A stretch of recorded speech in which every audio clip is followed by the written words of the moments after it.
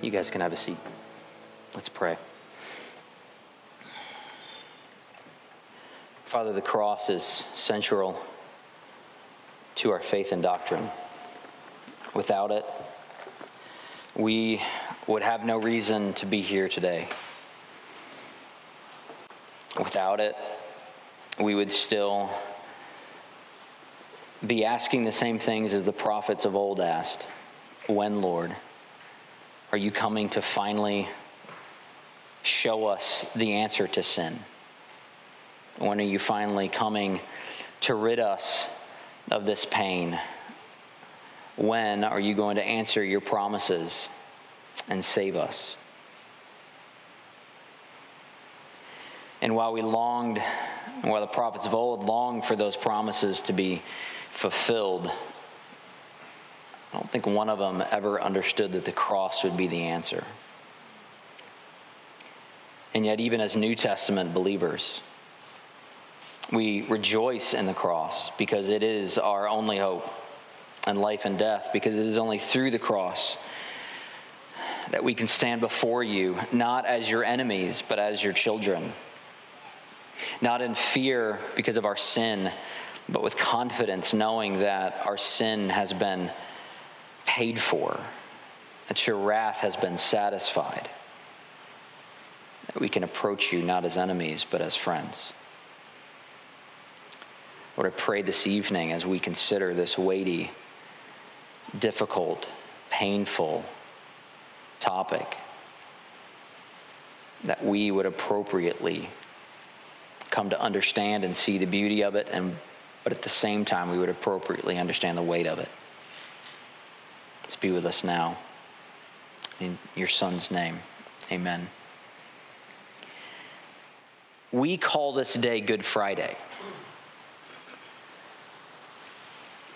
But for the disciples and the followers of Jesus, at no point during the day would they have called it good. We celebrate the phrase, "It is finished." But for the Pharisees, they took that to mean that their job of getting rid of Jesus was finally finished. We know that there's light after darkness, but for Jerusalem, they weren't sure if the darkness was ever going to leave them. This day is an interesting one for New Testament believers because it's so easy for us to glance over all of the drama, to rush past all of the pain, and for us to quickly get to Easter morning. And Easter is coming, and we are going to celebrate that hard like we do every Sunday.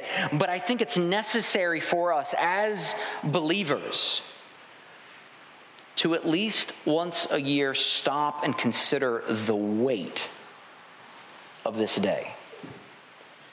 I pray that you've been following along with us during the Holy Week with the emails and the videos and the questions that we've been offering to you. It started last Sunday. Started with the triumphal entry, where Jesus was appropriately celebrated as he should, as the king coming into Jerusalem, where the crowd shouting, "Hosanna," laying their cloaks and palm branches on the ground. And I'm sure his disciples thought, finally, Jesus is getting the glory that he deserves. We then saw on Monday morning when Jesus enters the temple and he cleanses the temple, preparing a way for all to come to him. We saw on Tuesday that Jesus' authority was questioned once again, kind of the final moment by the Pharisees, and that started a 2-day diatribe of him unpacking what it actually means for him to be the creator of the world and for him to have the ultimate authority.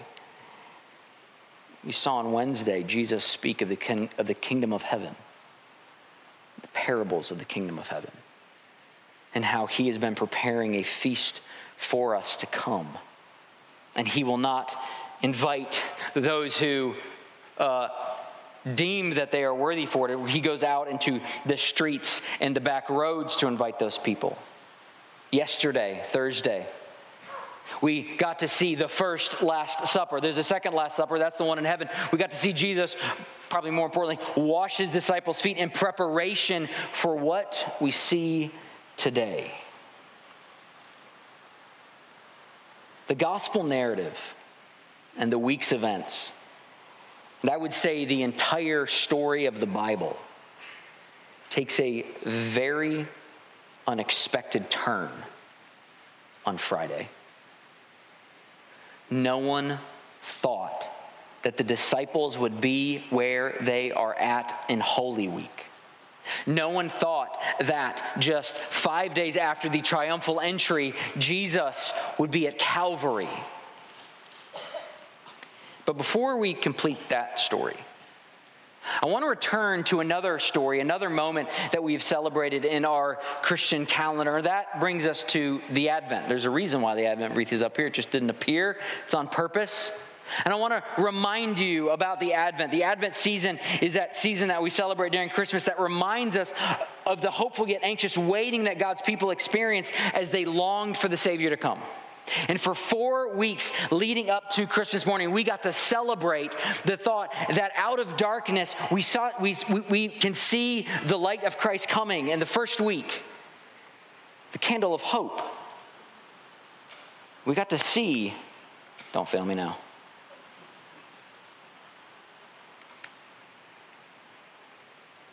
And celebrate that the prophets of old did not speak in vain. We could remember that all of these prophecies pointing to the fact that somebody one day is coming, that he in fact came. Then that led us to the second week. Candle of peace. A week that we could remind ourselves of the unfolding story of the redemption offers us peace to our broken and suffering world. That we have tried to satisfy the aching in our souls with so many things, and yet the only thing that could ultimately satisfy us had to be Jesus stepping down from heaven to enter into our pain to rescue us. Third, we got to see the candle of joy. The shepherd's candle, as we saw. This candle that in this moment when the shepherds are declared, "Fear not, I have good news of great joy. What Emmanuel is coming." Finally, all of the longing, all of the waiting, all of the wondering, when is it going to happen? Shepherds on a hillside got to be the first people to hear that the Messiah has come to earth.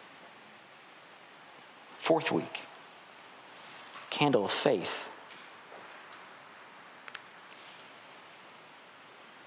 The gift of Christ is for everyone.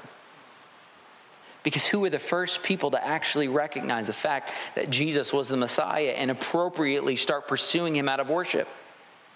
3 wise men from the east who had no Jewish blood in them, demonstrating that this Savior that is coming, this Emmanuel that is here, is not just for the Jews, it is for everyone. And this candle of faith is this idea that Jew and Gentile, anyone who can come to him by faith, has hope. And this led us to Christmas morning, when we celebrated that our Messiah, our Emmanuel, has come. Jesus' disciples never thought this light would ever go out.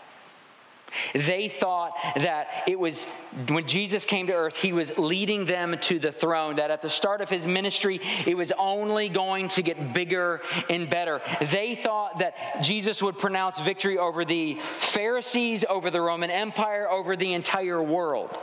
I mean, let's be real. Jesus spent his entire ministry, though, foreshadowing his death many, many times. I mean, he spoke about his cross daily, and yet when it came, everyone was caught off guard.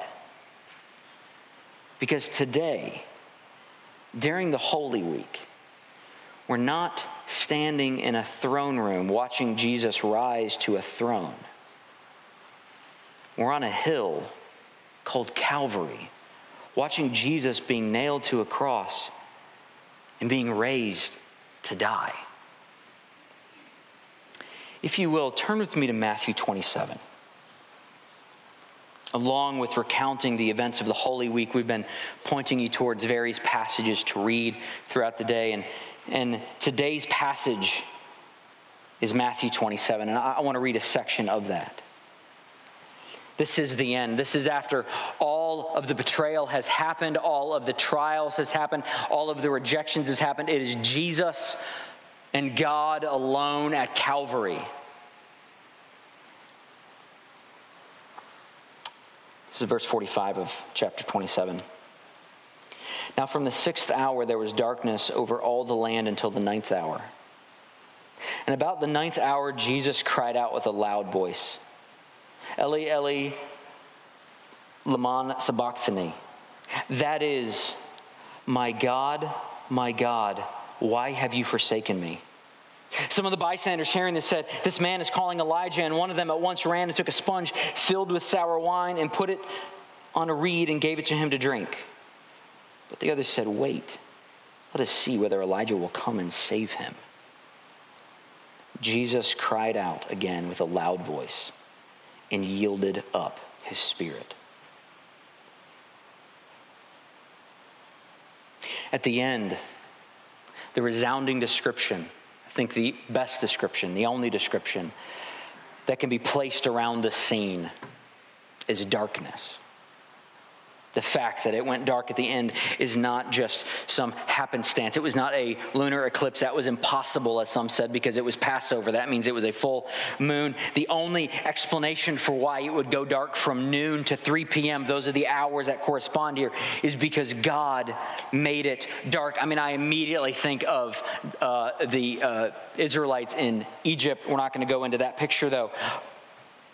But here, for 3 hours, people watched as Jesus suffered on the cross, wondering in darkness what is happening. And this is not just some darkness where a cloud goes over the sun and it's a little shady. This is a darkness for everywhere they can see it is dark. And they're wondering, will it stay dark forever? I'm sure the soldiers and the authorities are thinking to themselves, did we make a mistake because this has never happened before?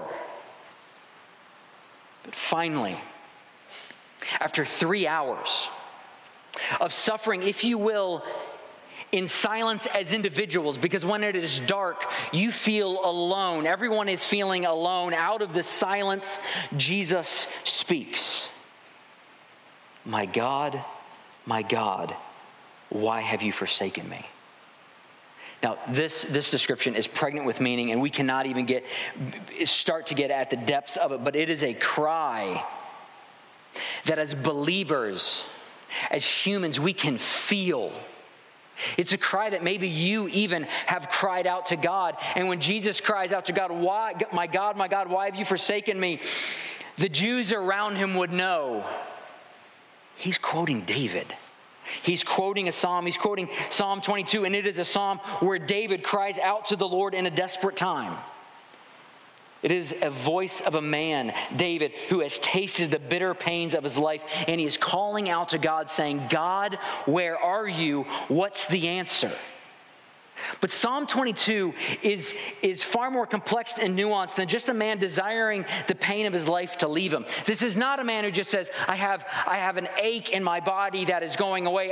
This is not just physical pain. Physical pain is one thing, but this cry for help is the knowledge that Christ is separated from God.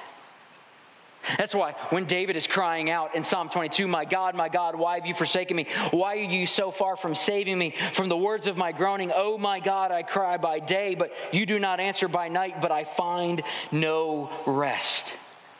That's David's cry. And when you understand the weight that Jesus has here on the cross, not just of the physical pain, but of the separation between him and God, you can feel this cry even more. Because Jesus is suffering under a weight that you and I cannot possibly comprehend. Because the greatest weight has nothing to do with the physical pain. I can't imagine that physical pain. But that is not the greatest weight. The greatest weight is not physical pain. It is the emotional, spiritual pain of separation and abandonment from the Father. You see, the other way to translate this verse is, my God, why have you abandoned me?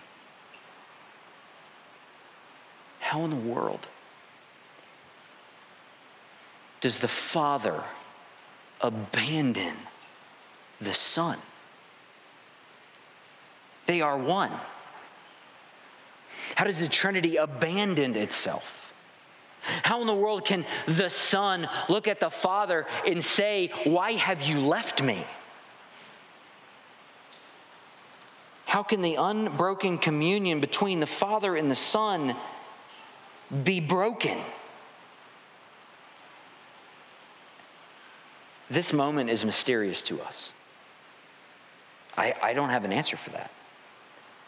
Because we can't comprehend the Godhead. We can't comprehend that communion. We can't comprehend that separation, that forsaking, that abandonment. We can't comprehend what it was like for the Father's wrath to be poured out on his Son, whom he is equal in essence to. But here's what we can't understand or seek to comprehend. The emotions of the disciples standing and watching this scene unfold. As I said at the beginning, it's very easy for us as Christians to solely focus on the intellectual pursuit of our faith. But we are far more than just brains. We are creatures with emotions and creativity, and there is a weight here, an emotional weight here that is taking place. For these disciples, in their minds, their Savior had taken centuries to arrive. It had taken 3.5 years to establish his ministry. And on this day, as they're standing at Calvary, looking at their Savior nailed to the cross, they're thinking they lost the battle. They're thinking all is lost. Some of them are wondering, those followers, did I make a mistake? My neighbor was right in saying that I was a fool by following him. My dad was correct by saying he'll disown me if I actually believe that. How am I going to go back and explain this to my friends and family when I go ask for my job back because this guy that I was traveling around the Galilean wilderness for the last 3.5 years ends up being dead? There is a weight here that is hard for us to understand. And they thought all is lost. You see, the darkness that was on this earth was not just physical. It was emotional. Because when Jesus was arrested, the most devout, passionate, faithful disciple cursed his name and said, "I don't know you." All of a sudden, these lights start to go out. All of a sudden, that hope that we had isn't quite as bright. As his disciples see this dominant leader who healed the blind and made the lame walk and called people back from the dead, now standing before a tribunal of men and saying nothing, all their joy is lost. When the unthinkable happens, you know, there's a hope. When Peter is watching Jesus in the courtyard, there's a hope to say, I wonder how he's going to get out of this. When Jesus is standing before Pontius Pilate, there's still a thought, no, they're not going to let Barabbas go. They're going to let Jesus go. But when they see Jesus being whipped and walking up to Calvary, it's at that moment where they go, wait a second. The sure thing that I thought Christ was, that peace that I had in him, it's gone. And for the disciples, when Christ cries out with a loud voice and yields up his spirit, I think the best description of that, all hope is gone.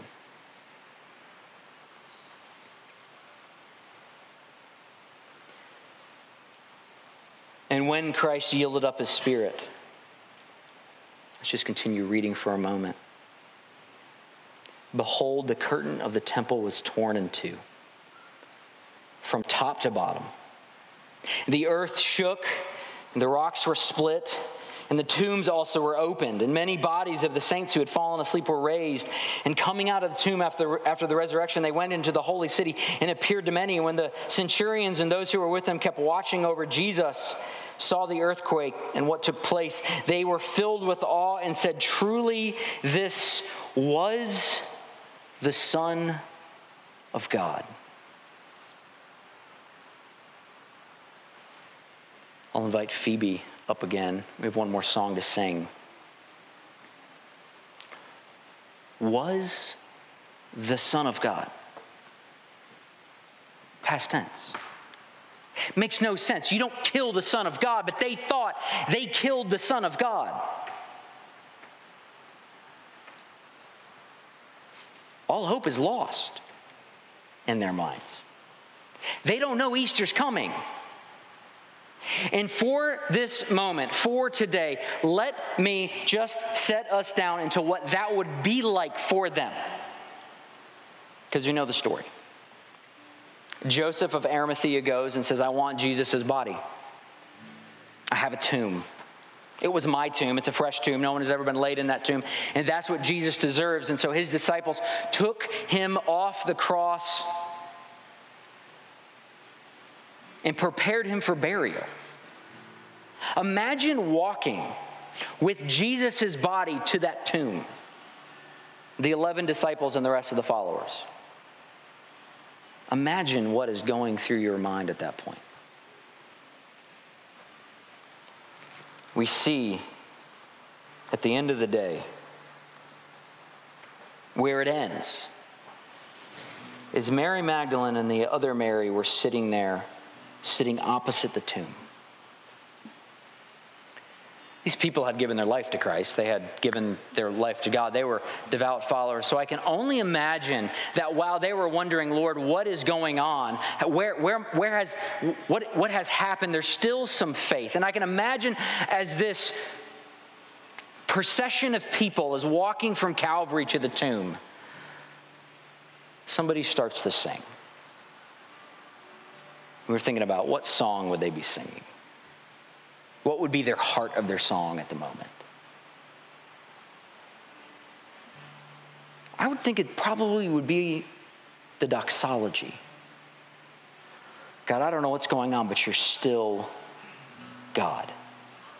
So just for a moment, before we close, let's sing that together.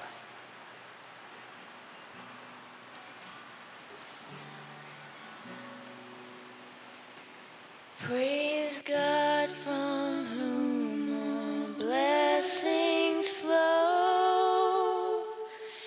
Praise Him, all creatures here below.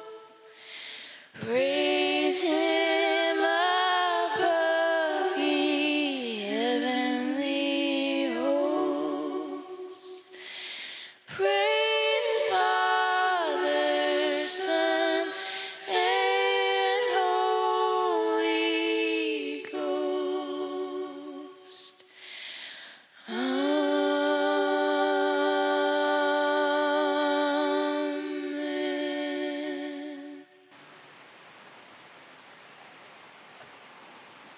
So how do you describe this evening? How do you describe Mary and Martha sitting opposite the tomb? How did they go home and describe what life is like? Because they think Jesus is dead forever. I think the appropriate word is darkness. As you go this evening, reflect on that. Reflect on the weight that his disciples were feeling. Reflect on the emotions that are surrounding this moment. Reflect on the fact that our Savior died for our sins. Let's pray, and you can be dismissed.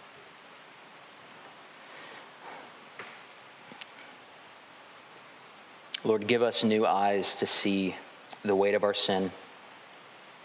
Give us new eyes to understand the weight of your salvation.